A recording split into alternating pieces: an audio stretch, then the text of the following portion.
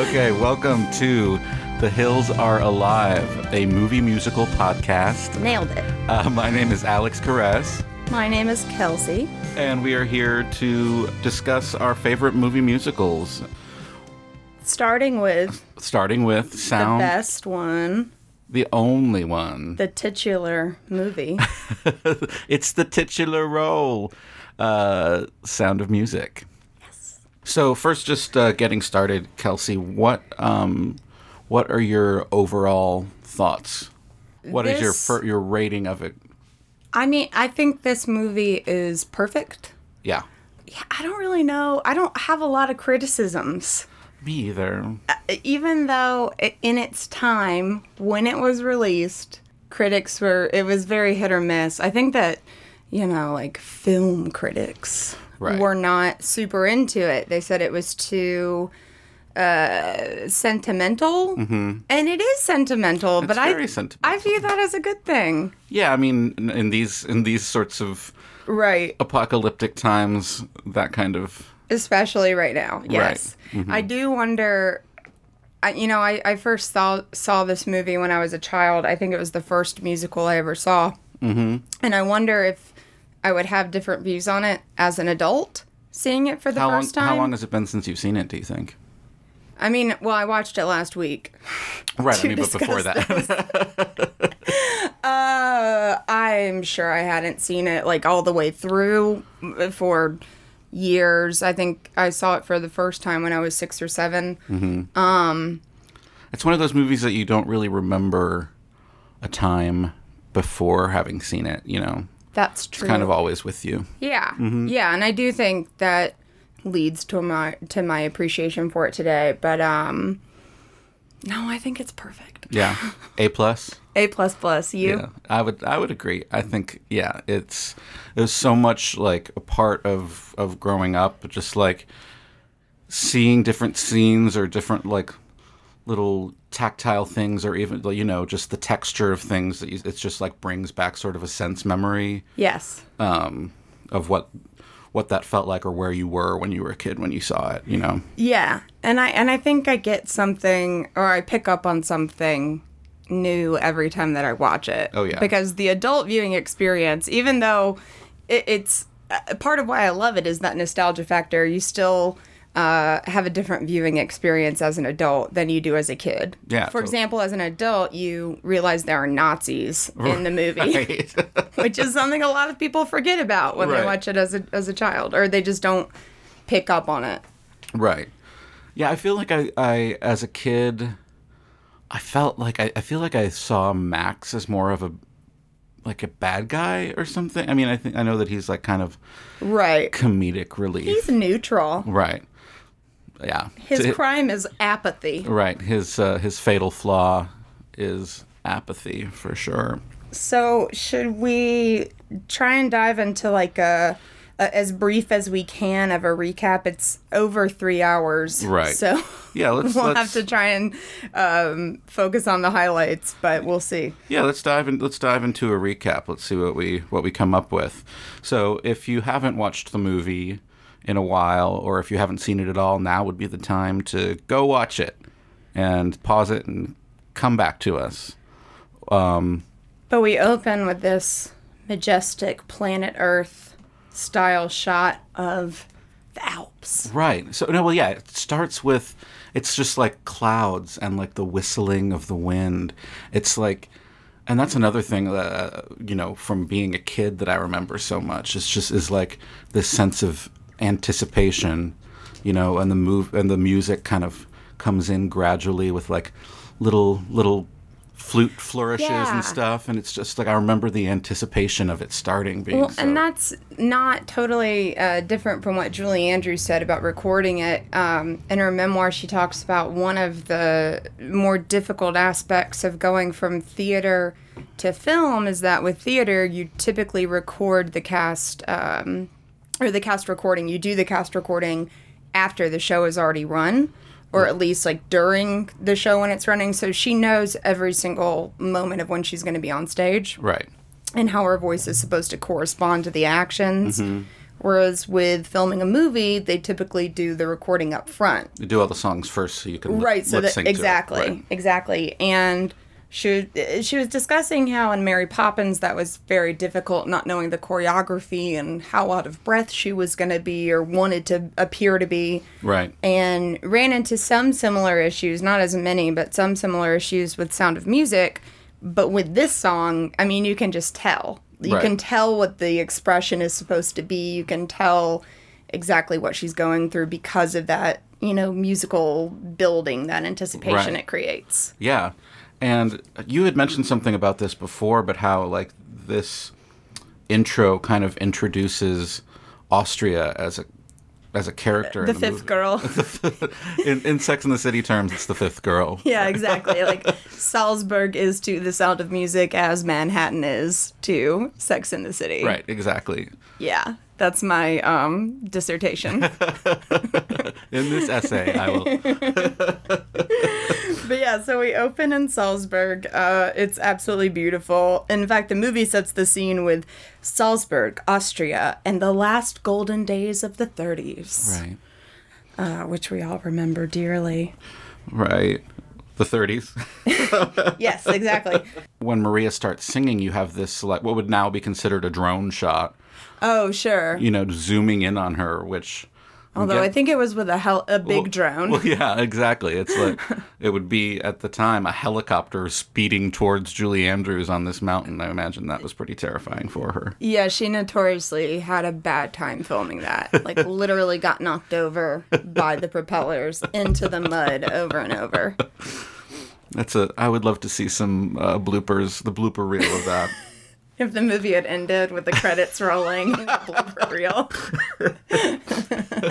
All right, so we go to the Abbey.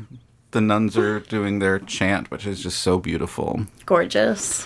I love it. I know, you can't really beat nuns singing in Latin in a big cathedral. Cathedral. Cathedral. That's the name of the third movie. Just Cathedral. Sister Act 3, the cathedral. But that's also it's a interesting juxtaposition because where we left Maria was kind of her cathedral, Oh, that's lovely. right? And then you come to the actual cathedral, which I like that. I guess at that point is she kind of came there to be set free, and it kind of became her prison a little bit.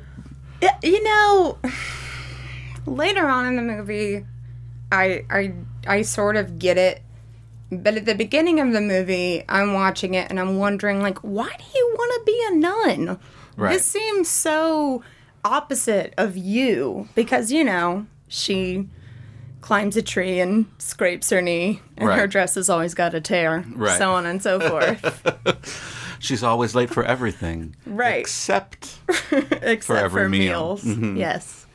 Yeah, I wonder why she wants to be a nun. We don't get a ton of Maria backstory. no. And I think maybe she's trying to self-correct because she Who assumes that knows? she needs structure because of how free-spirited she is. I could not tell you.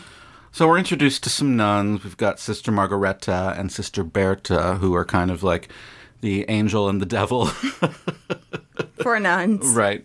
Margareta loves her. Sister Berta hates her. She doesn't hate her. No. She just is cautionary Right. A and clown. very serious. Right. Or is she? Because she makes some moves at the end of the movie that are pretty amazing. Mother, I've sinned. So then we go into A Problem Like Maria, the ultimate shade song. Right. So, addressing all of the primary issues, the scraping of knees and climbing of trees and whistling and singing without permission. Singing without permission. Yikes. And that basically prompts Mother... Do they call her Reverend Mother? Reverend Mother. Reverend yeah. Mother to call Maria into the office. And suggest in so many words, a Rumspringa. Right. A walkabout. Yeah, yeah, except you have to go nanny these children for free. 7. 7 children? Right. That is a lot. So she gets the news that she has to go on this Rumspringa to find herself, and so she changes her clothes. She puts on her best tweeds. It's bad. She puts on her best tweeds that not even the poor wanted.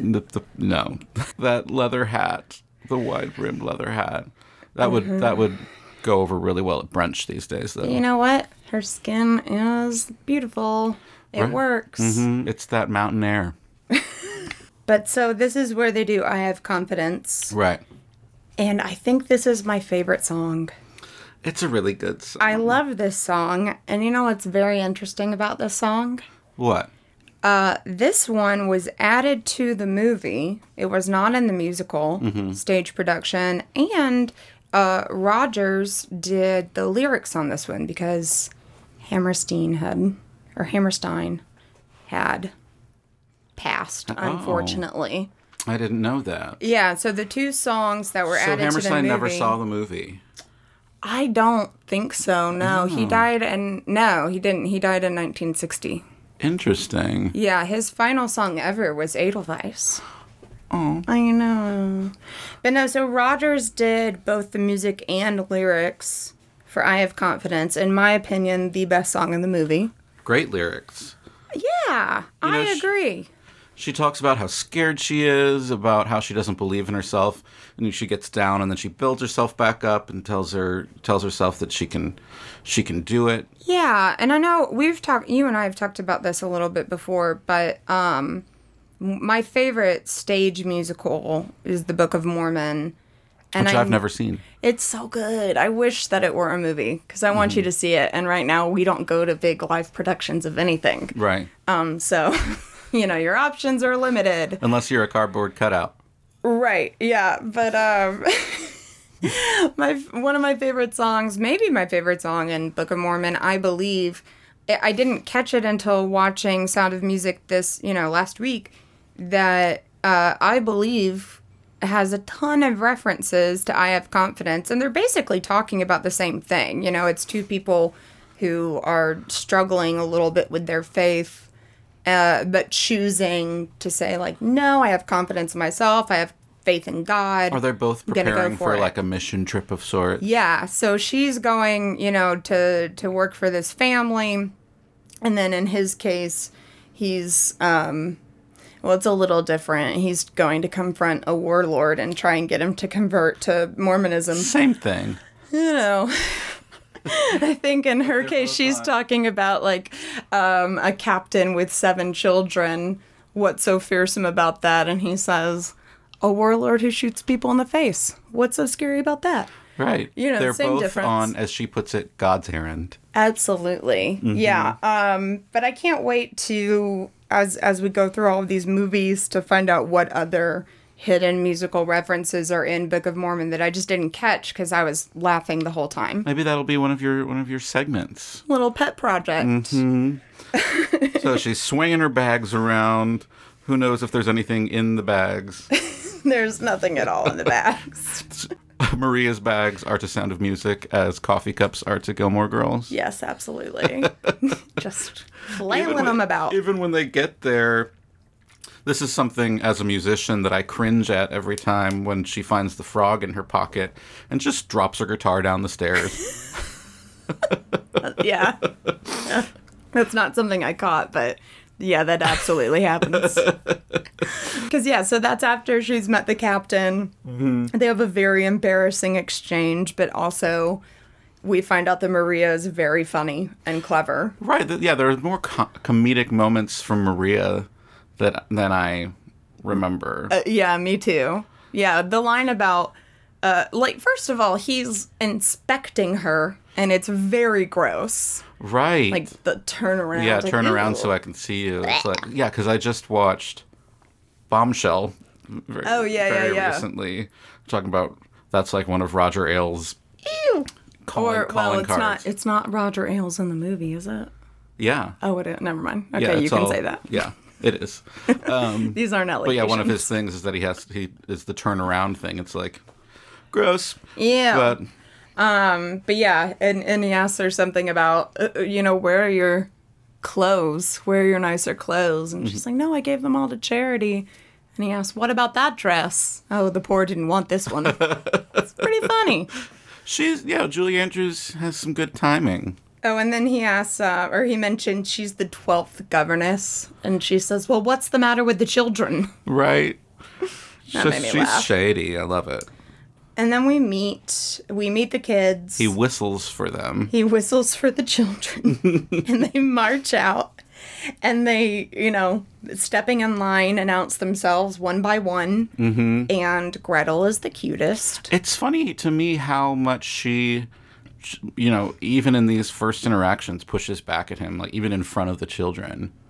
How can she not, though? Right. I mean, because she says whistles are for dogs, but not for me.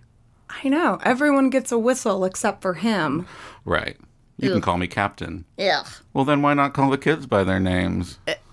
Too complicated. Right. It's much simpler to remember these very intricate whistles. But we learned some one-word things about the children. Friedrich says, I'm impossible. Kurt says, I'm incorrigible. Marta wants a pink parasol. And Gretel is almost a lady. And Gretel is 5. She's 5. She's this many. She's adorable. So they go to dinner. She guilt trips them and they cry. Yeah, as a child, that scene always threw me for a loop. I never understood why they were crying so much. It still doesn't really I know, make it's sense. still a bit much. Like, you don't have to sob about it. Right. We get it. You are realizing in your heart you're a bad person, but Right. you don't. I mean, you don't then- have to react like that. And that's when, they kind of all take a pretty quick 180 on Maria. Right, because she doesn't rat them out. Right. That's huge. Mm-hmm. Big bonding moment. And as we find out later on, the captain knew. He's not a dummy. Right. knew And what that's was when he going first on. fell in love with her, was when she sat on the pine cone. And oddly enough, she says, I first knew I loved you when you blew that ridiculous whistle. Like, what?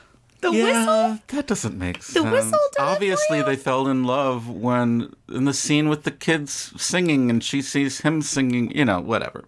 Right, because music saves everything. Mm-hmm. Anyway, then we move on to 16 going on 17. Rolf. Stupid Rolf. Freaking hate Rolf. And that's something that I didn't notice as a kid during this scene, is all of the kind of all of his veiled things about Nazi stuff. Like, he can't talk about the telegrams. He's very guarded about what's going on. There is a lot of Nazi subtext going on there. Mm-hmm. The other thing I didn't pick up on as a kid is just how gross the entire message of 16 going on 17 is. Because as a child, you're watching oh, Liesel is so pretty and she's falling in love and she's 16 and everything is beautiful and fun and happy when you're 16 and you've got that dress on. I know. And you're skipping around the gazebo. Mm-hmm. I mean, I still think the gazebo choreography is beautiful. And the dress is just So much you fun. just want to twirl. Yeah, but the lyrics are problematic. For sure. At least he's only a year older than her. Well, and that's what makes it so gross to me because I don't know. I view Rolf as everything he says and sings, he's very sincere about it. Yeah. I think he genuinely believes, I am so much better, just smarter and quote unquote older than you. Let me guide you. But I think that's kind of supposed to be the humor of it. He's basically just as young as she is, but they're they're role playing this thing where he's. But she also just sort of to me, I watch it and I think she's starting out very confident and very, she's really into him and she's not afraid to hide it. Yeah. But by the end of this She knows song, what she wants. She's saying, "You're right. You're I right. don't know anything. You know better. I'll just depend on you." Mm-hmm. And then she's the one who initiates the kiss, right? She kisses him. Yeah, it's a really quick mwah, and then he gets this look on his face and runs away, I think. And she screams. She goes, wee! As you do. Which will never not be funny. As one does. I could see why critics weren't crazy about the movie when it first came out. Your life, little girl, is an empty page that men will want to write on. You shut up. Oh, just like on Game of Thrones. What? Oh, you never finished Game of Thrones. Was this in the last 2 seasons? Yeah, it's... Oh, okay. Never mind. Does someone have a woman page? No, it's a man page, but there's literally an empty page where a character in the last episode is writing down a story about him. I see. So we go back up to Maria's room, and Favorite things. Frau Schmidt. Mm-hmm. She's got some shade. I know. Has some she's shade. like, she's like a true tea spiller here. Mm-hmm. Like, I don't want to say anything, but I'm going to tell you that the Baroness is here quite a bit. She's here to stake her claim, and she hates children. Right. And Wet Liesel comes in. Right, she sneaks in. I know I said I didn't need a governess, but maybe I do. It also blows my mind the way she sneaks in, like, oh, if I just tiptoe quietly, she won't notice a sopping wet person climbing through the window. But that part's funny. Oh, and I also like when Maria's saying her prayers, she can't remember all of the kids' names. Kurt. Yeah, particular. God bless, what's his name? That was pretty funny. Mm-hmm. But so all the kids get scared of the thunderstorm. And of Fun course, fact, it did rain a lot during filming. No one bothered to look up the weather before they got to Salzburg. interesting, because it always looks so beautiful. Yeah, it wasn't most days. Interesting. But I think a lot of the interiors were shot on a Hollywood? soundstage, at Fox Studios. So that scene, for all I know, was Studio probably... City. Sure. So we got my favorite things, which I want to talk about how did my favorite... I don't know if you did any research on this, but I didn't. How did my favorite things become a Christmas song? Oh, that's a good question. It doesn't make sense contextually. I think, I don't know. Brown paper packages maybe evokes Right, snowflakes. Right. on whiskers? No, Snowflakes whiskers on eyelashes. Snowflakes on eyelashes, whiskers on kittens. Right. Yeah, that's a great question. I don't know how it became a Christmas song, and I don't know that it is definitively. But it always is on the Christmas stations around Christmas time. I agree with you there. Yeah. But I think it is a controversial Christmas tune. Right. The captain shows up, shuts everything down, and reestablishes this is a house without laughter or music. Right. None of Establishes it. that. Right. It reminds him of his dead wife. I'm Yes. guessing she always threw the parties, which is why he wanted the ballroom to stay closed. Right. I will say, she Moratorium. shouldn't have been snooping around. That's true. That was weird, but That he's a was bit rude. over the top. She doesn't have any social graces, It was around this scene that it occurred to me, because I've been watching The Vow. Same. And when I don't have a new episode of The Vow, I watch Leah Remini's Scientology show. Scientology and the aftermath. And it was around this point in time in the movie that I realized the captain would love Scientology. So why? Because in Scientology, the children are not children. They Right. are old souls in tiny bodies. Right. They are adults. They should be treated as adults. They're, put Ship them in the off. Sea Org. Yeah, the Sea Org. Let them march around and respond to whistles. Right. No laughter or music. None of that nonsense. That's for children Yeah. He that and the don't Baroness exist. would probably get into Scientology together. I could see it. Yeah. Yeah. Except I like the Baroness. Well, we'll get to her. I like her too. We're moving on. Moving on. She asked for the curtains, and he just says like, no. Oh wait, I don't know if she asked for them yet, but she gets her idea. No, I'm she gonna make asked curtain for- clothes. Right. She wants Earlier, she wanted play clothes. and she wanted fabric to make them play clothes. And he said, right. But then she wraps herself in the curtains, and you're like, Because Frau Schmidt tells her that they're like going to redo her bedroom for her. Yeah, you can tell she's thinking The wheels of are turning, and so the next scene is them going out on the town and in their matching curtain clothes. Right. Yeah, and this is when I realized the kids definitely have no other friends. No. Because we've got 16-year-old Liesel running around. With Rolf.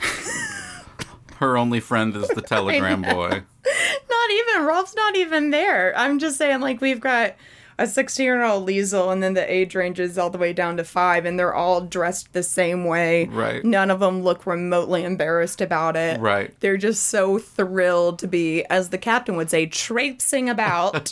And there's something about their curtain clothes. It's kind of like Destiny's Child. They're all the same, but a little bit Yes. different. Yeah. You know, like, I think it's Brigitte or Louisa. No, it's Louisa gets her own little kerchief on her head. Mm-hmm. Some of them are in pants. Some of them are in skirts. We got a lot of lederhosen. Right.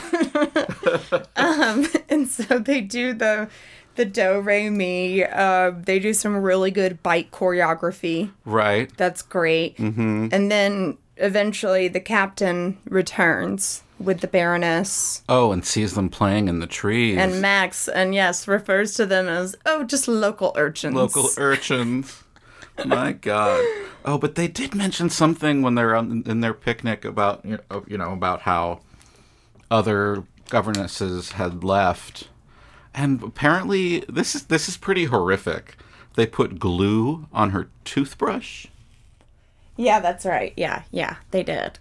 And she asked them, what could make children as good as you resort to these types of things? And Liesel responds, well, how else do we get Father to pay attention to us? Yeah, it's a little on the nose. I know, I remember thinking, like, how self-aware. It's Right. very good for you, Liesel. It's like, I'm going to write in some exposition here. So, yeah, the captain's back. Max is in town. I guess. Max is kind of like, I mean, obviously he's, an old friend of the family, but his relationship with the Baroness, he kind of seems like her like best gay friend. Like he always wants the tea. They're always spilling. He wants to know about the money. Yeah. I that's an interesting point. They don't establish why Uncle Max is the perpetual bachelor type. Right, and he But kind is of that lives not what that meant? Right, know? he lives vicariously through their relationships and stuff. Mm-hmm. Like, Yeah. well, he's like, what else am I going to do? Yeah, he doesn't really. They never explain his relation to the family. Yeah, I don't aside from think. just, like, He's being just a friend. Yeah, interesting. Mm-hmm. That is interesting. And this is what, speaking of Max, this is when, I guess, Rolf comes with another telegram, and they're talking about Nazi stuff. And Max says that he has no political convictions, and he says, we can't help it. And that's when the captain says, we have to help it. Yeah. So at this, wait, have the children shown up in the boat yet at this point? No, not yet. They're about to. This Yeah. Is after, okay, so after they've this just conversation. arrived back at the after this conversation estate. is when that happens. Yeah. Okay. So they arrive in the boat. They fall in the water. Fun fact. Mm-hmm. Gretel, I think she was 7 when they were filming, but she couldn't swim. And so they, staged the shot, and Julie Andrews was supposed to catch Gretel when she they fell all the fell, opposite and way. she fell the opposite way. They did it twice. The first time she caught her, the second time she didn't catch her, and she just said, I've never swum harder in my life. And I think it was Louisa wound up rescuing Gretel, and then Gretel threw up all over her. And she says we doted on her for the rest of the day, but she was a very good sport. And, yeah, and it all worked out okay. And this is when Maria and the captain get in a pretty big fight. Yeah, huge fight. It's great. Uh-huh. And it's not long after that the kids start singing, and the captain is overcome with the sound of music. It's the titular role. Yeah. And, and he starts singing along. He can't. In my notes, I can't have in help all himself. caps, crying. Yeah, for a man that hates music, he is very quickly overwon. Right, and this is like, I guess I had forgotten how quickly everybody does a 180. Mm-hmm. Like, he's, like, immediately on board. Yeah, there's not a lot of... not a lot of convincing. Not a lot of, like, inner turmoil. Mm-hmm. And he inner actually apologizes, which I didn't remember that he says, I apologize, and asks her to stay. He does a lot of apologizing in this movie, and it makes him all that much better. Right. Yeah. Real men apologize. So are we at... We're at Lonely... We're not quite at intermission yet. We're at Lonely Goat Herd. Oh my gosh, I hate this song. I mean, it's fun. I always... I hate this song. It made me want a puppet theater in the house. Did it? Yeah, I even made one, I think, myself out of a big cardboard box. I hate puppet. I like Muppets. Mm-hmm. They're very different from puppets. And there's actually even some Muppets that I do not care for. You like puppets, you don't like marionettes, I'm going to say. I'm going to say I specifically like Muppets. You like Muppets. With a couple exceptions. And you are correct, I do not care for marionettes. Okay, yeah. Yeah, they are creepy, and I'm not a fan. My only note really about this one is LOL Gwen Stefani. Because, I don't know, in the early 2000s, she really wanted to sample a lot of classic musicals. She did Fiddler on the Roof. Yeah, I remember Fiddler on the Roof. I had forgotten about the Lonely Goat Herd. I think it's called Wind It Up. It's like, wind it up. That's pretty. I'm going to have to look that up. By the way, the children are actually doing the marionettes in that scene. Yeah, they learned how to do it. Yeah, I don't know.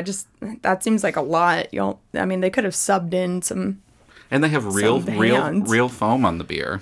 Oh, yeah, because it blows. Uh-huh. Yeah, it blows off. Yeah. So then they decide to sing a little bit more, and they convince the captain to sing Edelweiss, which is when the Baroness notices the connection between Maria and the captain. No, there's no denying it. Maria and Georg. The Baroness is very intuitive. She is. She picks up on these things. Uh-huh. And something that I wanted to mention about, because they have this conversation before the kids show back up, she and the captain do, and it seems like their connection is real. Oh, absolutely, yeah. And they have this really cute, flirty banter. He has fun with her when he's staying with her. It's when she comes to Salzburg that... she's just not clicking the same way that he clicks in her world. But he calls her his savior. Yeah, I don't know.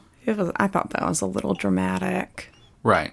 But what I'm saying is that we're not really giving the Baroness enough credit for also bringing him out of his shell in other ways that Maria didn't.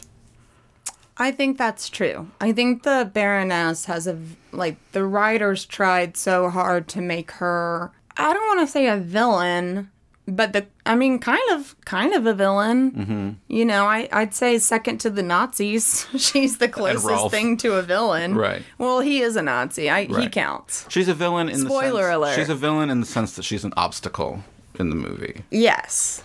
Or is she? So then we move to the party. Yeah, they do the party, and basically at the party they have the weirdest child performance of all time. It's great. It's a classic, but I can't watch that scene without thinking, what would I do if I was at a party with my friends and their children came out to perform a good night number? I would probably go pee or go to the bar, step outside for a cigarette. Yeah, I'd pick up smoking again. Like, ooh, from my 30, lift is here. Ow, my period. Any excuse ever. But at this party, they just respond. They sing back. Goodbye. Oh, that's beautiful. Mm-hmm. Yeah, that's how it goes. But in this party, we're also kind of introduced to the main Nazi villain. Oh, yeah. Herr Zeller. And then we also get, I would say... the Baroness's, if she does have a bad moment, this is her worst. Yeah, this is her most villainous moment. Because most of the other bad stuff that she, not even bad, most of the other bad stuff that she does, like you can kind of see her motivation. Mm-hmm. But this, although she's very honest. You can see it in this scene too, right? She has a way of delivering what are very clear facts and like this very like sneaky sort of. Why don't you wear that blue dress? He couldn't take his eyes She off. just delivers it in this way that sounds sinister. And she doesn't try. And Maria's like, I've got to go. And she's like, can I help? Let me help you pack. Yeah, and then Maria just straight up runs off. Like, oh, you're right. He looked at me a funny way. Better go. Gotta get back. You blushed in his ASAP. arms. And this is enough to force Maria into complete seclusion. Right. She packs her stuff. She leaves a note. She leaves the party. Yeah. And that is when you switch your VHS tapes if you are a kid at home on a sick day. You didn't watch this on VHS, did you? Yeah. Did you really? Where did you watch it? Disney Plus. Oh, no, I mean, when I was a kid. Oh, yeah, as a kid. Yeah. Okay. But there's actually, this is something I still haven't listened to, but apparently there is this This American Life episode about this girl who like only had the first VHS yeah, only tape. had the first one. And so she thought it ended with I did have Maria that leaving the thought, like, party. what if the movie just ended here? That would suck. Such a bummer. But it doesn't. We open back up with literally the saddest game of ball I've ever seen. I'm not even really sure what they're playing. They're just like throwing a medicine ball at each other. I think it's kind of, did you ever play that game Zoom? Oh, you're like, And that's a current game. right, but it's kind of everyone has a number, and you have like you say the number of the next person you're going to. Yeah. And you have to remember everyone's numbers. Anyway, it's not important.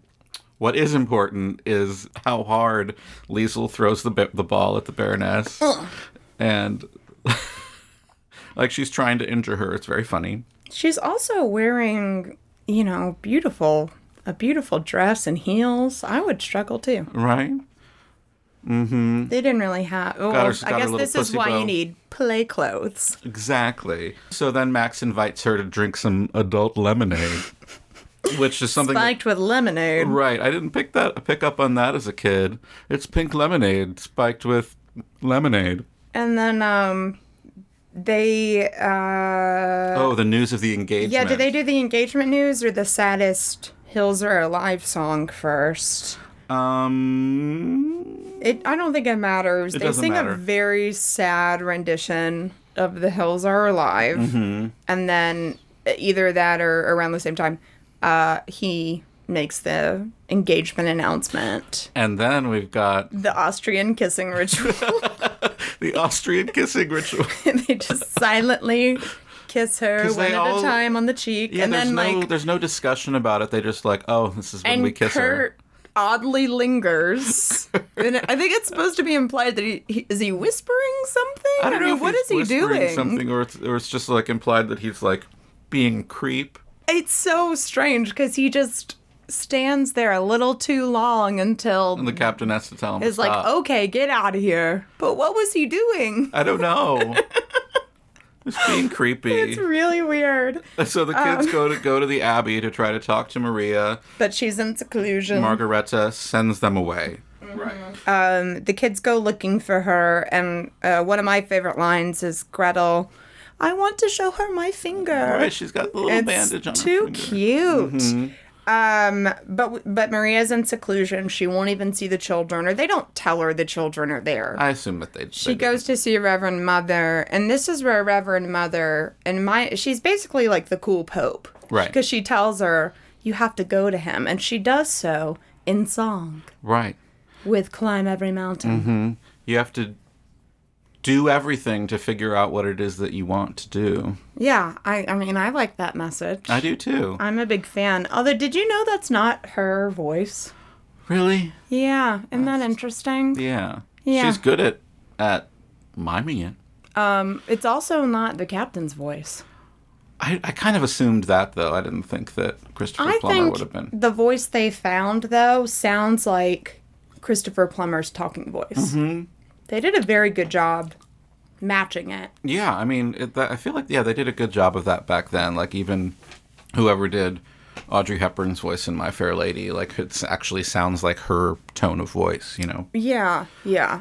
But when we come into her the Reverend Mother's office, we see this new nun that is just joining the Oh, the abbey. new postulant, yes. And she's wearing this dress. Postulate. She's wearing this dress that I'm assuming she's going to give up all of her worldly things, so she donates this dress. Uh-huh. Or she, like, gives up her clothes when she joins the abbey. Oh, is that the dress? It's the dress that Maria shows up in. Stop. I never caught that. Oh, I love that. Right? That's fantastic. And it's the same kind of thing that happens when Frau Schmidt gives her the bolts of fabric. Uh-huh. You can see, like, in the outfits that she's wearing during Doe a No, Deer. that's really good. Are from that that's fabric. a really good detail. I never noticed that. I love that. I think after that, we pick back up at home, and then she shows back up. Right. And also, I really loved the scene where the kids are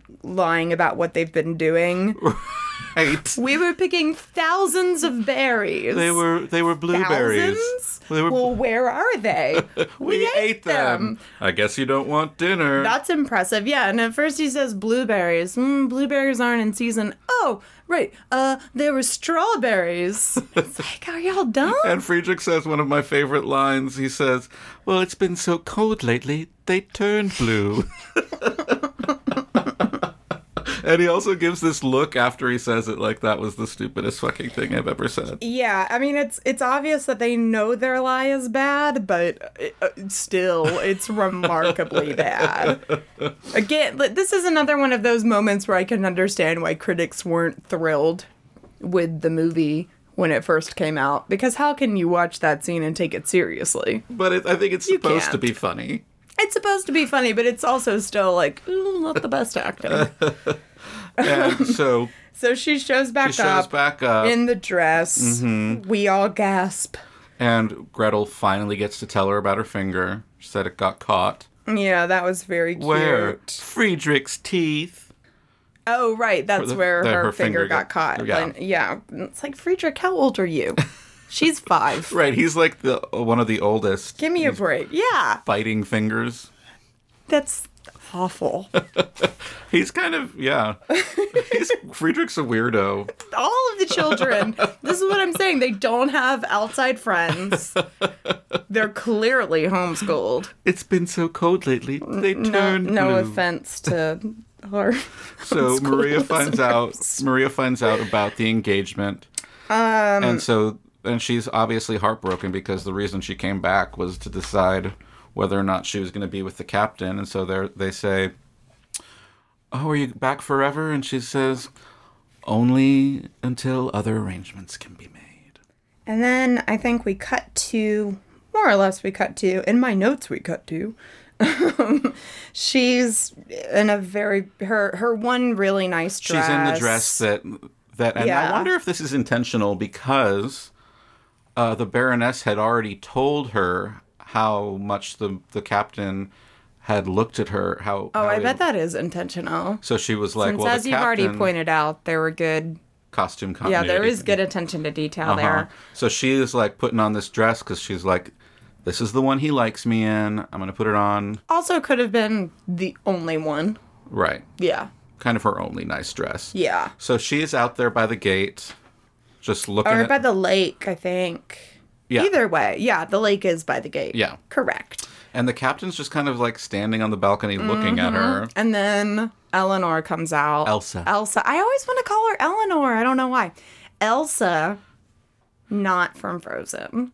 Right. Elsa the Baroness comes out and she can tell immediately what he's doing. And at first she tries to talk to him about just kind of like mundane stuff. She's like, the wedding this or whatever. And then he says, Elsa, And listen. I don't think it's mundane. I think that she's she knows immediately what's going on, so she directs the conversation to something about them. Right. Like, she's really trying hard to rein him in. Not mundane stuff, but like, bring him back to her. Her relationship. To their relationship. Yes, their relationship. And he stops her mid-thought and says, Elsa, it's no use. It's no use, And she yeah. immediately puts it on her terms. She's like, you know what? It was never going to work out. Well, this is my favorite scene between the two of them. I think it's the nicest scene between the two of them because he very graciously lets her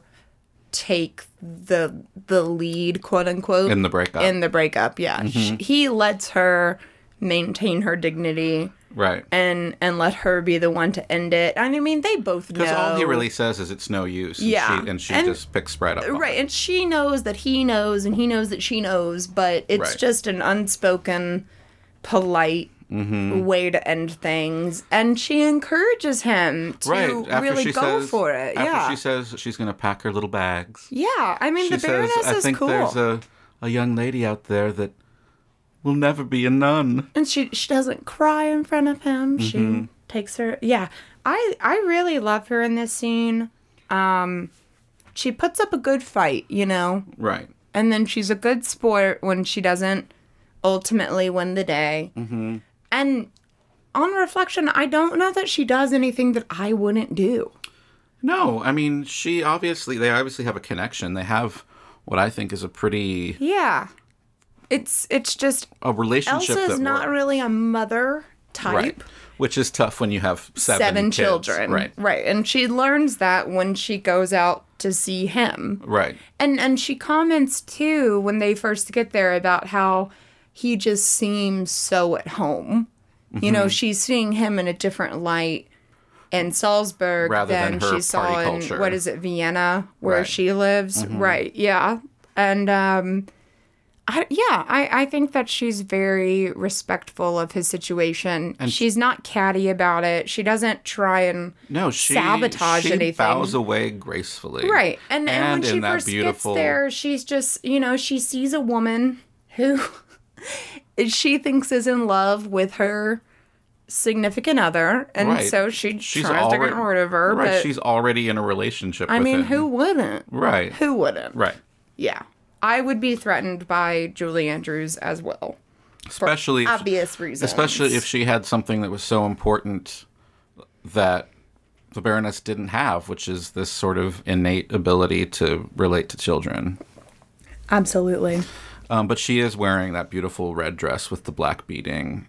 Yeah, she always looks good. Gorgeous. And so then we moved to the gazebo. We moved to the gazebo. And I called it the lover's gazebo. Okay, so this is for me when the captain is at his most charming. Mm-hmm. When he says, hello. Mm-hmm. I mean, it's cute. Like, it's the first time you really catch him relaxed. And he asks a question. He asks two questions. He says, I have two questions. And he knows the answer. Mm-hmm. But he says, why did you run away? And why did you come back? So she asks him, well, what about the Baroness? And he says, there isn't going to be any Baroness. Which is a weird way of phrasing it. Right. But, you know, because she still exists. Right. Just not in his life. But this is when we go into the second song that was added for the movie. Mm-hmm. The second song that did not have contribution from Hammerstein. So was this... I wonder if... I don't know if they did this kind of thing back then, but these days, like, whenever they make a movie version of a musical that already exists, they're always going to add a new song for the movie, and it's pretty much to win the Oscar for best original song. Yes, absolutely. So I wonder if that was the case with this. Well, so I can't say that definitively, and that's a good question that I wish I had the answer to. Mm-hmm. Except I don't think they won a Best Number. I'm pretty positive they won Best Director and they won Best Picture. Mm-hmm. But I don't believe they won any other ones. That's not to say they weren't nominated. Yeah. I mean, if they wrote a song for the movie, they were probably nominated. Well, and I'd be curious to know, were they nominated for I Have Confidence or for this one or for both, which isn't unheard of. Right. I imagine it would be this one because it was kind of like the love theme. It was a little bit more... I'm not crazy about this one. This is one that, as a kid, I hated. Like, the kissing and whatever made me uncomfortable. The kissing. Ew. The kissing. It made me uncomfortable as a kid. What's funny is it made her uncomfortable, too. Like, she said in her memoir that she, like, giggled a lot during the filming of this. They do a lot of, like... It's very intimate, the kissing that they're doing. Like, kind of like kissing each other's faces in What I love random is places. there is a lot of intimacy, but there's very little actual physical contact. Right. They're just very close. They're very close. Their and faces are... I think they touch lips once or twice. Mm-hmm. But other than that, the romance between the two of them is very non-physical. And this is something, I have a little bit of historical tidbits that I'll get to later on after we are done with the recap. But Maria said in her memoir that she wasn't in love with the captain. Oh, the real Maria. The real Maria von Trapp. Oh, way to ruin everything. Like, basically, he married her because she was so good with the kids. And that's such a bummer. but they eventually fell in love, and she said that it was the greatest love that she ever had. Oh, good. I mean, I guess, like, that's not super uncommon for marriages back in the day. Or even today. I don't know. But I think especially back then, you married more out of... To find a new mother. I think it was maybe more about real partnership than about love. Yeah. But something about this scene that I think happens a lot in their relationship, whenever they're having, like, a connection moment. I guess this happens with the Baroness, too. Like, all of a sudden, there's this, like, fuzzy filter on the camera. Oh, my gosh. Yeah, I wrote down about this filter. Why is the lighting so soft? Like... it's like they have to signal to us this is a romantic moment. This is a love scene. We can tell. We've got sparkly eyes and fuzzy filter. And to think that Julie Andrews doesn't look absolutely like just porcelain skin perfection without that super duper soft lighting is absurd. I don't know why they insist on the soft lighting because it's very, in my opinion, distracting. And they do it during the dance. They do it during this scene. They do it. I can't remember the first time they do it, but it's too much. It's when he's singing Edelweiss. Yes. And they're looking at each other when the Baroness is noticing. Yeah, and it's very distracting. But something about the direction that I think happens in this scene, and it happens a lot in Climb Every Mountain, I think, as well. The way that they play with, like, light and shadow and silhouette. It's really cool. Like, the entire, like, last part of this song is entirely silhouette with they're lit from behind. Yeah, they did that on purpose. It had something to do with Julie Andrews just sort of, well, not just her. She and Christopher Plummer were both sort of laughing with each other the whole time. Yeah, because their faces had to be 2 inches apart. So close together, yeah. And, I mean, it was a great choice. It ended up being, like, a really cool shot. If it had been a choice, I would have thought that it was a good choice. Yeah, it was unintentional. It worked for the best. And then we have the wedding. The wedding, which is... Okay, so why? So many. Why is the wedding song "How Do You Solve a Problem"? Like, I know, because the direct message is not. I mean, is it or is it not? Like, you get her married. Yeah, you get her married. Yikes! And why are the nuns forced to watch it from behind the closed gates? I was wondering the same thing. I thought it was like a Catholic thing that you'd be able to tell me about. I don't know. I mean, yeah, I was raised Catholic, but we didn't have nuns. Well, you know more than me. We definitely didn't have nuns in cages at the wedding. You mean nuns were allowed to attend all the weddings you went to as a child? I mean, I don't get it because those are her friends. I know, yeah. And like then I also wonder how many people in that crowd, that massive crowd, knew her. Yeah, knew her. My guess is 0. Right. And where are her parents? Right. We don't know anything about her. I know. The movie very conveniently just sort of forgets about Maria's parents. Well, anything about her past. And then also the dead wife. Right. Because I noticed that when Liesl and she do sort of their redemption 16 going on 17 song. Redemption, in quotes. But that's when Liesl calls her mother. Reprise. Yeah. That's when Liesl calls her mother. And I'm just thinking, like calling you mother. Your mom died less than 5 years. I mean, maybe 5 years ago exactly, because that's how old Gretel is. Right. We don't know how she died, but we can assume she's been around, or she's been dead for 5 years minimum. Right. Absolute minimum. And she's just like, I'm going to call you mother now. Yeah. Screw it. I like calling you mother. It just seems quick. It seems quick. But for the story's sake, we don't need dead parents at all. Or yeah, they want you to be invested in the Maria and the captain's relationship, not in their pasts, really. Last thing about the wedding, that wedding dress. Beautiful. So nice. Uh-huh. Julie Andrews agrees, says to this day it is one of the best costumes she has ever worn. It's gorgeous. It's so beautiful. So then we come to so Maria and the captain are on their honeymoon. Max is practicing with the kids at the amphitheater. And Zeller shows up. Zeller shows up with his Heil Hitlers and shit. And this is Gross. another instance where we kind of see Max's hesitation with Nazi stuff, but also he just goes along with it, albeit uncomfortably. Yeah, I think in that scene he's just trying to maintain the peace for the children. Right. I do attribute his earlier positions to more, just being apathetic. I mean, it's in a bad way. a self-preserving thing that he's doing. Yeah, self-preservation. But in this scene, I mean, he is standing there with all the children. What is he supposed to do? Right. He doesn't want to tell them, like, oh, yeah, no, we're Nazis now. But he doesn't also want to get arrested. But I think this is when people say that, like, fascist regimes rise is people who are apathetic people. Yeah, 100%. But Max does semi-redeem himself. He helps not fully. Yeah, he helps. Yeah, later on.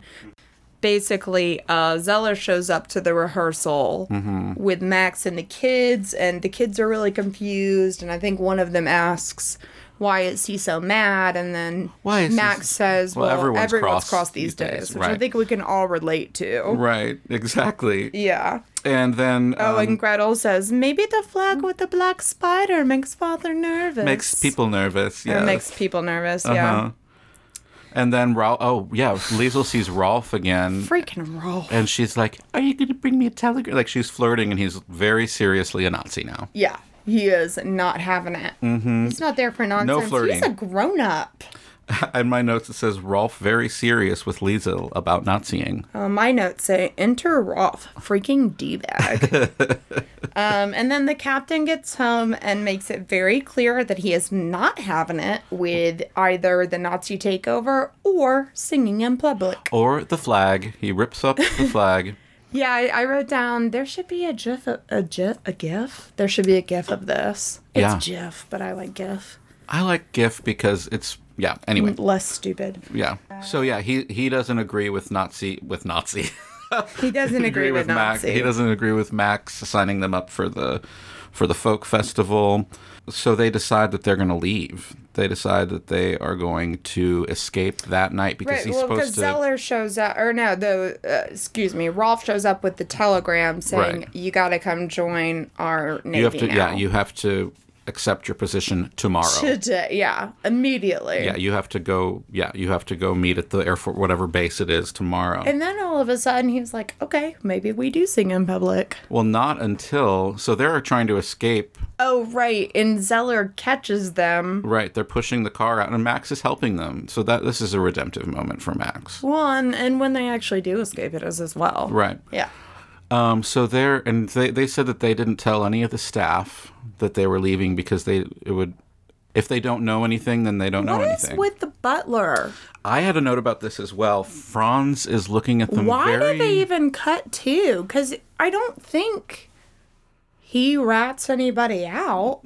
And right, but they are waiting for them when they leave the house. Is that what that's supposed to imply? I don't know. It's he's looking at them in a very particular way. Yeah. I mean, it's clear that the shot to the butler is supposed to imply something, but for me, the timing doesn't make it clear that the butler is the one that may have ratted them out to Zeller. Right. I just assumed that was based upon the fact that Zeller was paying attention. Right. you know, to the fact that the kids were practicing for the festival and so on and so forth. So maybe this is it. So because they make a point of saying that they didn't tell the staff. Right. But Franz is looking at them in this way that he knows. Yeah. He's not surprised that they're leaving. Yeah. So maybe he did know, and he is the one that ratted them out, and that's why Zeller is waiting. Maybe. I don't know. Who knows? Because there's not any, like, there's no conclusion there. Right. They don't explain it, but who knows? Anyway. It's in there for a reason. So they say the car is broken down. Sure enough, it's not. Sure, nope, it's not. They ask why they're wearing traveling clothes, and Maria says, it's our costumes for the folk festival. It's where we're going. Why not? So they go to the folk festival. Yeah, well, Zeller allows them to go to the folk festival With to an prove escort. that nothing has changed. Right. They get there, they sing Jammin' Bread over and over and over. Yeah, this is, I had... I just wrote down Jammin' Bread, LOL. They have this new version of Doe a Deer with Jammin' Bread. with the Jammin' Bread remix. Ton of Jammin' Bread. And then, okay, so this is a moment I really like. Basically, when the captain comes up to sing Edelweiss, and then the whole crowd sings along with him. I mean, that's beautiful. Mm-hmm. And we'll overlook for musical movie magic moments, we overlook the fact that there's no reason why the entire crowd should know this song. But in the actual filming of it, this is what's very funny to me. The producers, for some reason, thought that this audience of Austrian actor extras would all know the lyrics to Edelweiss. Mm-hmm. I always assumed that they did not. Because isn't Edelweiss is like the national flower of Austria? Is that right? I don't know. I always just assumed it was like not necessarily not their national anthem, but like a song that like a country. Well, I think that it has song. Sort of taken on a national significance since this movie came out. Right. But at the time that they were filming it, there was only the stage musical Sound of Music that had been running for a few years. Right. But it's not like Cats or anything. It's not like 20 years old. I don't know why I reference Cats. We could reference just as many other good musicals. But the producers assumed that this Austrian audience would all know the lyrics to Edelweiss. So they had to like teach to them first. Yeah, because of course they don't. Like it's a song that was written by I just assumed Hammerstein like a couple of years ago. Like as a kid, I assumed that it was like their national song or something. Again, I don't know exactly where it stands today, and I do think it has taken on some national significance. Yeah. But at the time, no. Yeah. And I just think it's so funny that they all assumed, like, oh yeah, they're going to know this quote-unquote Austrian folk song. It's Right. like, it's not. It was written 3 years ago. So the captain is overcome with emotion while singing it. So Maria first comes out to help him, and then the crowd joins in to help him. It is a lovely moment. And so then they do the abridged goodbye song, So Long Farewell. And and then Max basically just gives them enough time to scurry off stage and then announce. And Fraulein Schweiger helps start them too. announcing the winners. Yeah, they do have a very nice moment of comedic relief there with her winning the third prize. Right. Yeah, that was pretty good. I liked that. I really enjoyed that a lot. It cuts the tension. Yeah. And then the Toby Reiser Quintet wins second place, and then the Von Trapp Family Singers, and got the spotlight to the tunnel. Where'd they go? Mm-hmm. Yeah. So they've escaped, and the first place the Nazis check is the Abbey. It seems like. I think so. Yes. Which I guess they just assumed. I think the Abbey was kind of like on the way back to the house. Around the corner. I'm sure they assumed they're not hiding out of the house. Right. And the searching for the family at the Abbey is a stressful scene. Very stressful. Very, very stressful. But also, oh my gosh, these nuns. These nuns. Oh my God, these nuns. First of all, slowly. Yeah, she's running to the door slowly. Yeah, cool your jumps as slow as possible. And then, of course, at the end, when They say, "Mother, I have sinned," or "Mother, we have sinned." And they have the, they're car, the parts. car pirates. It's great. Oh my gosh, I love it so much. They're hiding in the cemetery. Reverend Mother is helping them hide. She says they want to drive away, but she says that the borders have just closed. Right. So they have to cross the mountains, which you may have learned more about this, but I learned from the limited research I did that geographically that makes zero sense. Yeah, and that's not how it happened. Yeah, if they had crossed the mountains, they would have crossed into Nazi Germany, apparently.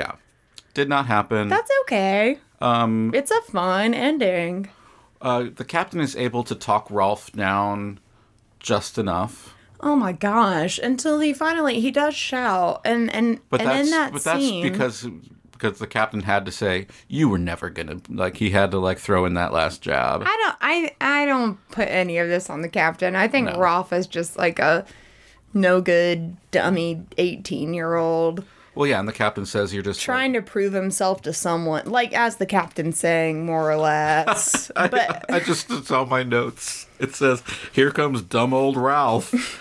Pretty much, yeah. Oh, my notes are just like, ugh, it's Ralph again. And then I also remember thinking, like, hey, dummy, have fun explaining how your gun got stolen. Right. Because if I've watched any cop movie, I've learned they don't like it when you lose your gun. Yeah, when you lose your gun. They're not fans of that. Have fun with that, Rolf. So they escape over the mountains and yeah, that's basically it. So I want to know, I think this is going to be a segment that we continue to do. Ooh la la. Because I guess this podcast about movie musicals is going to have a lot of references to The Sound of Music. Yeah. It's called The Hills Are Alive. And this segment is called My Favorite Things. Oh, fun. So I want to know what your top 5 favorite things are from the movie. Okay, just generally favorite things, no real categories involved. Right. First of all, singing nuns. Singing nuns. I love them. In any context, you just love singing nuns. Pretty much, yeah. I can't remember the last time I heard a group of singing nuns and thought like, ew, that's awful. I always love it. It's always beautiful. Sister Act. Les Mis. Les Mis. Are there groups of singing nuns in there? I mean, you don't see them, at least not in the movie. We'll talk about it in that episode. But yes, no, there is a song of singing nuns, and it's really gorgeous. It's hard to not sound that beautiful when you're that devout and singing in a cathedral. Repressed sexuality leads to a multitude of things. Okay, Gretel. Gretel is my second favorite thing. Because she is the best child. Gretel in general. Yeah, Gretel's the best kid. Yeah, for She's sure. She's adorable. Now, that being said, Kurt's goodbye. And yeah. Can you do that again? Nope. Yeah, Kurt's goodbye is great. Julie Andrews' wedding dress, of course, is one of my favorites. And what is that? I think that's 4. I don't know that I came up with a 5th, but if I had to, right now, I would say the Baroness, because she deserves it. How about you? Give me your top 5 favorite things. These are mostly moments that I chose, and I guess they're mostly things that we've talked about already. I like it. Go ahead. So mine is more of a countdown. Number 5, I've got, "It's been so cold lately, they turned blue." Yeah, again, that scene is just like, it's so silly. It's stupid. It's so silly. Like, the scene prior to the captain is obviously lying to them. They ask him, what happened to Maria? And he's trying to explain, oh, she left a note, MBD. Yeah. He's trying to act like he doesn't care, but it's very obvious that he's cares. Lying. And it's obvious, like... But, like, he's doing it in a way where his delivery is I think, like, really talented for an actor. Like, he's an actor being a bad liar. Right. And but I don't think it's a coincidence that he proposed immediately after Maria left. Right. But with the children, like, they're just bad at it. Yeah. Like, but they don't sell his face after he says it is hilarious. Number 4, I've got Liesel throwing the ball at the Baroness. Yeah, that is funny. Number 3, is that the wedding song is "How Do You Solve a Problem Like Maria." I know. I mean, the message is really bad there. This is just favorite and not in a way that I love it, in a way that it's really funny to me. I also wonder, though, is that not maybe the best way of looking at it is that's the nuns giving away Maria. Right. She doesn't have a dad for some unknown reason to walk her down the aisle. It's their way of being involved. And also in the the nuns have to be behind the gates for some reason. We got to keep the nuns in the cages. They can sing this one song to themselves, I assume. Mm-hmm. Number 2 is the Jammin' Bread remix. Yeah, that one was pretty inexplicable. Jammin' bread. They go into like this madrigal version. So much jammin' bread. Uh-huh. They just, you know what? They love jammin' bread. Love it. I mean, I do too. And my number 1 is sisters Margareta and Berta. Really? Stealing the car parts. Yeah. The stealing of the car parts is... I mean, it's hard not to just exclaim, like, yes, nuns, when you watch that scene. Right. I just hope that they aren't punished for it in any way. They're going to have to kiss the ground. Oh, right. That was another one of my favorite comedic moments from Julie Andrews in this movie, was when she said that Berta always made her kiss the floor when she was doing something bad, and so she had just taken to kissing the floor when she saw her coming. Yeah, that sounds... I don't know what it's like to be a nun, but that sounds like awful. Right? I had some honorable mentions. The Beautiful Nun song at the beginning. Mm-hmm. So one of mine was Singing Nuns as well. Yeah. And then the other one was the anticipation of the opening. Just because of like just how it made me feel as a kid. Yeah. But I have I just want to get into a little bit of the history of the real Von Trapp family, if you don't mind. Yeah, I'm very interested. So, he was 25 years her senior, the real Georg Von Trapp. Okay. Oh, by the way, in the movie, I don't know what their ages were supposed to be, but in filming, she was 30, he was 35. Oh. I think he looks older than 35, but not in a bad way. So they met in 1926, and he was born in 1880, and she was born in 1905. So she was 21, and he was 45. Wow. Yeah. His wife, Agatha, had died in 1922, and she was Maria was hired in 1926 to be the tutor of their daughter, who was also named Maria. Well, and they had many more children than 7, right? They had 3. They had 7 when she was hired. Okay. And they had 3 together. Oh, okay. So 10 total, but 3 were with Maria. Right. Got it. So she was hired as a tutor for Maria, the daughter Maria, who was convalescing from scarlet fever, and then she ended up being the teacher to all of them. But they married in 1927, which was just a year later. But the children... I mean, that timeline does kind of track. I mean, but it was like... But it was later 12 on. years, 12 much later years, on, yeah. Or later on in the movie. 11 years. They had been married for 11 years already when they fled. Got it. But the children from oldest to youngest are Rupert, Agatha, Maria, Werner, Hedwig, Johanna, and Martina. I wonder why they changed the names. I don't know, to make them sound more like traditionally Austrian or something. I don't know. Yeah. But the kids that they had together were Rosemary, Eleanor, and Johannes. So they had Johanna and Johannes. But they started performing in 1935 until Austria was annexed in 1938. So the captain was not that anti-singing in public. No. In real life, he was very into it. He didn't ever stop being interested in music. I thought it was an odd quirk. Right. But apparently, this is a fun fact. Apparently, right before they fled, they were touring and stuff, and they had ran into Hitler. They had a performance in Munich, and apparently ran into Hitler at a restaurant in 1938, right before they fled. So in June of that year, they traveled to Italy and then to England, and by September, they were on a ship to the U.S. where Johannes was born in Philadelphia in 1939. He's the youngest. Oh, wow. So the youngest was actually An American citizen? A born American citizen. And they were all naturalized by 1942. But this is another really interesting fact, that when they abandoned their home, it became the headquarters for Heinrich Himmler. Okay, so that I did learn about. That's in, that is in her memoir, and she talks about how she never visited the real estate during filming. Mm-hmm. They just didn't have enough time, but that she did return back there, I want to say with Diane Sawyer.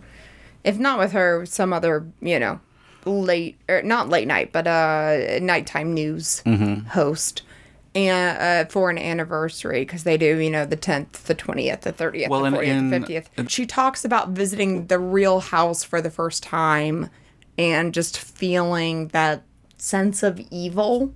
Yeah. Because she knew it wasn't just that it turned into like one of their headquarters, basically, but there were some pretty brutal deaths that took place on those grounds, and she said that you could just feel it. Like, I mean, there were actual moments where apparently it's been documented that the guy that was running the estate would like shoot people from that balcony. Jesus. Yeah, and she said you could just, sense that terror on the grounds. I mean, I wouldn't want to go back to Heinrich Himmler's headquarters. Yeah, that's more or less what she said. But actually I think it's from 1986 or 1987, there is a special like a TV special that Julie Andrews did called Julie Andrews Christmas in Salzburg. And it is on YouTube. And she's like just running around Salzburg singing Christmas songs. John Denver is in it. Placido Domingo is in it. It's amazing. Okay. That's really funny. So the family did not secretly escape over the Alps to freedom in Switzerland, carrying their suitcases as musical instruments. As the daughter Maria said in a 2003 interview printed in Opera News, "We did not tell people that we were going to America to sing, and we did not climb over mountains with all of our heavy suitcases and instruments. We left by train, pretending nothing." Yeah, that makes a lot more sense. And they were traveling to Italy, not Switzerland. Actually, Georg was born in, I don't know how to pronounce it, Zadar, which is now in present-day Croatia, but it was at the time part of the Austro-Hungarian Empire. And it became part of Italy in 1920, and Georg was thus an Italian citizen, and his wife and children were as well, by proxy. All 10 of them, huh? Or 11, technically. So the family had a contract already in place with an American booking agent when they left Austria, so they were allowed to leave. So when they moved, they came to Vermont. They ran a music camp on the grounds that they had purchased in Vermont, starting in the early 40s, while they continued to tour. And then Georg died in 1947, and they opened the Trapp Family Lodge in 1950, and then they stopped touring in 1955. So this is kind of where they all ended up. In 1956, Maria, Johannes, Rosemary, and the daughter Maria went to New Guinea to do missionary work. They were very religious people.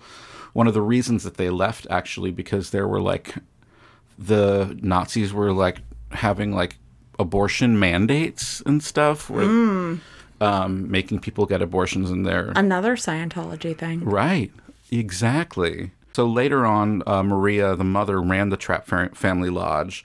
Of the children, Rupert was a medical doctor. Agatha was a kindergarten teacher in Maryland. Daughter Maria was a missionary in New Guinea for 30 years. Werner was a farmer. Hedvig taught music. Johanna married and eventually returned to live in Austria.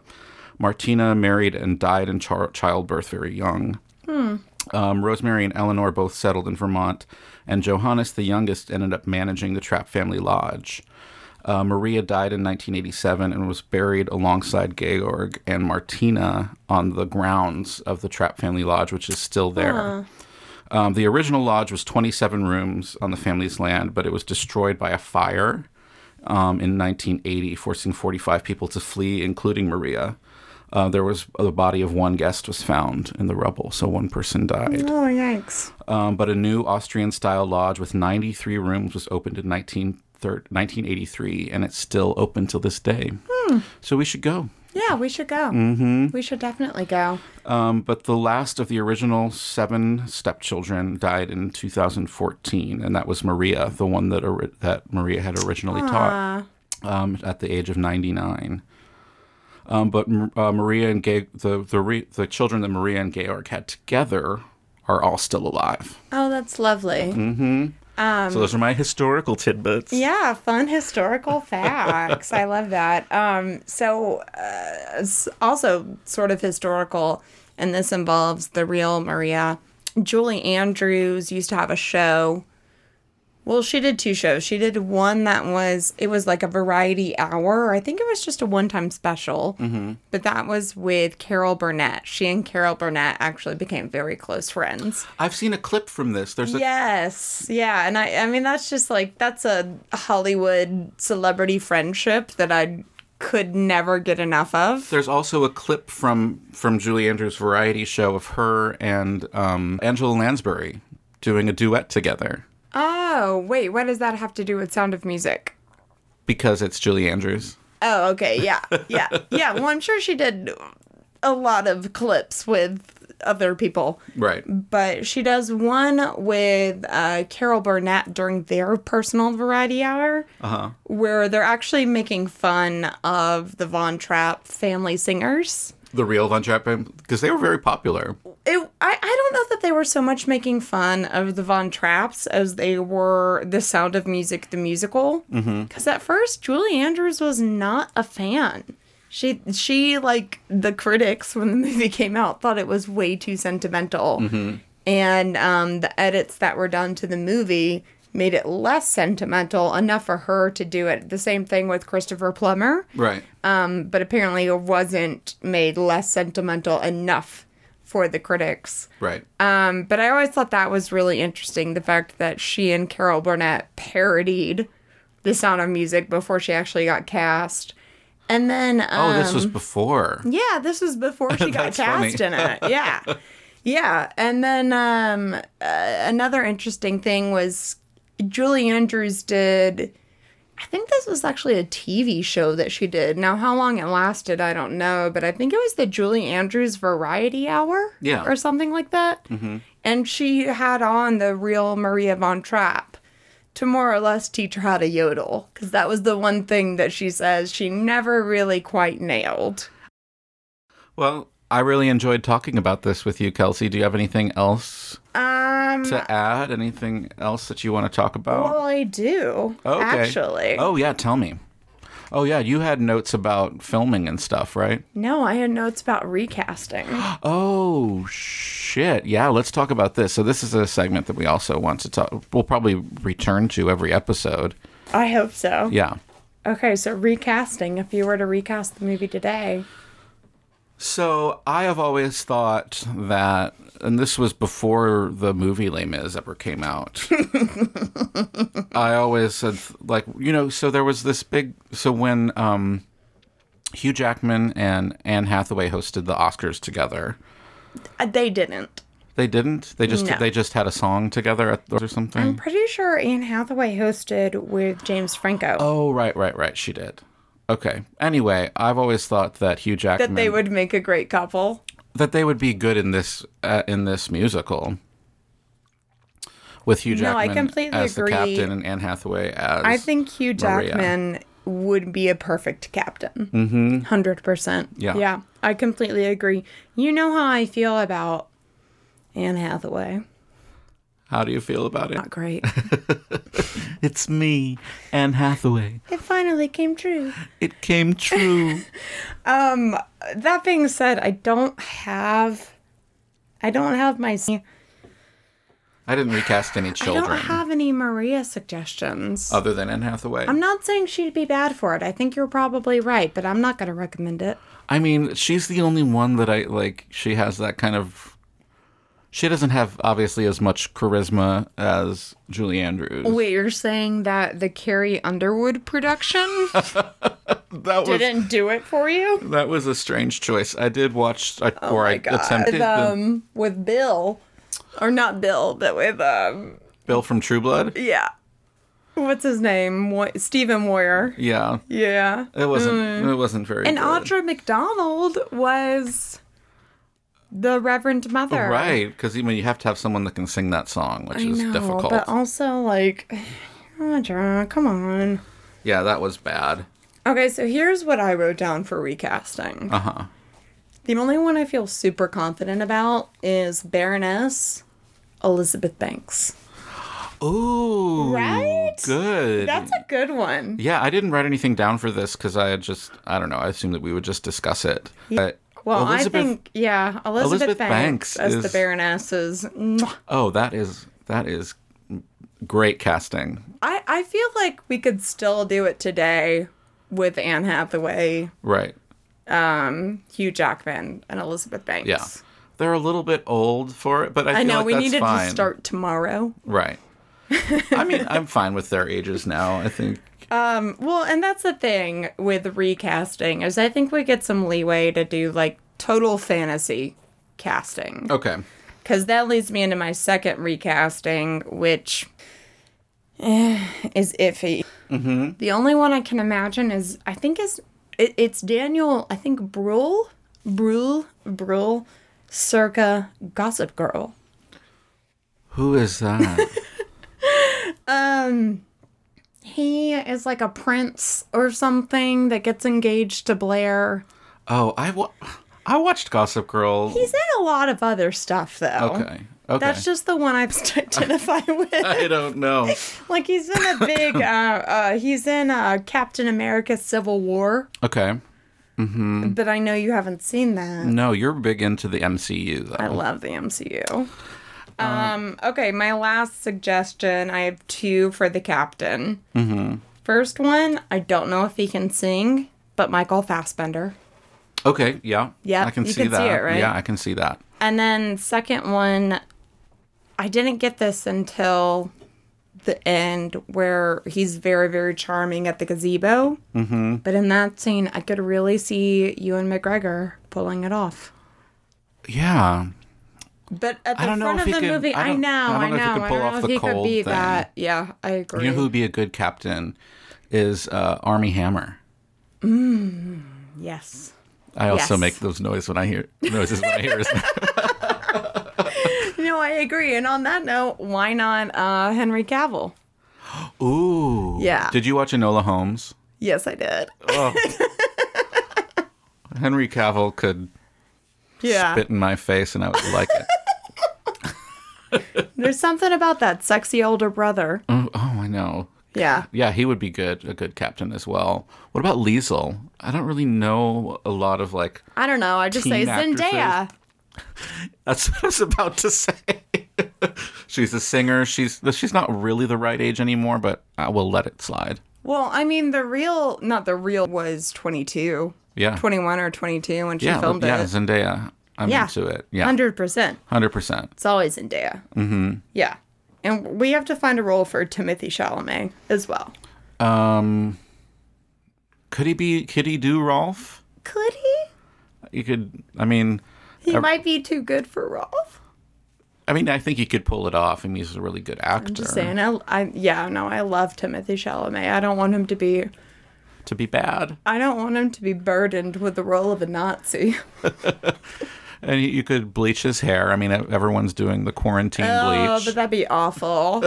He has such beautiful hair. I honestly just haven't really been on the Timothée Chalamet train. You need to get on board. Maybe it's just like he's not my type, like the real skinny wafy boy. But no, I hear you.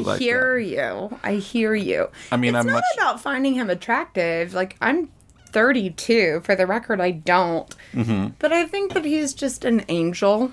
Uh-huh. I think that he's such a talented angel. Mm-hmm. I just want to, give him blue ribbons. You know what I mean? Like, he's just... I really love him. I'm so proud of him. Right. I look at him and I say, good for you. Look at you. Look at you. Look what you did. You know what? He did a really good what's his name in Little Women. God bless what's his name, Laurie. God. Yeah, I never thought that anyone could outdo Christian Bale as Laurie. And he didn't, but he came close. He didn't. Christian Bale was obviously superior. Christian Bale will always be Laurie. Yes. Bite me about it. Ugh. And sorry. Anyway. If this is a made-for-Netflix reproduction of Sound of Music, then we'll have to put Noah Centineo in it.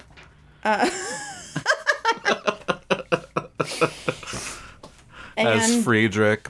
But you know what? I'm so sorry, Carrie Underwood. We're still going to go ahead and give Anne Hathaway a call. Yeah. Yeah. She's not an actress. I don't think she ever claimed to be an actress. She just sings so loudly. Yeah, she can't do that. She's just a belter. And that's not what... Good? On a Carrie Underwood single? Oh, absolutely. Yeah. I love Carrie Underwood. Yeah. It's not just for Maria. It's not for Maria. No. Do you know what was really bad? What? The live TV Peter Pan with Allison. Oh my God. No, I know. We will discuss that further. We'll get there. Maybe if we do a Disney episode or something. We will.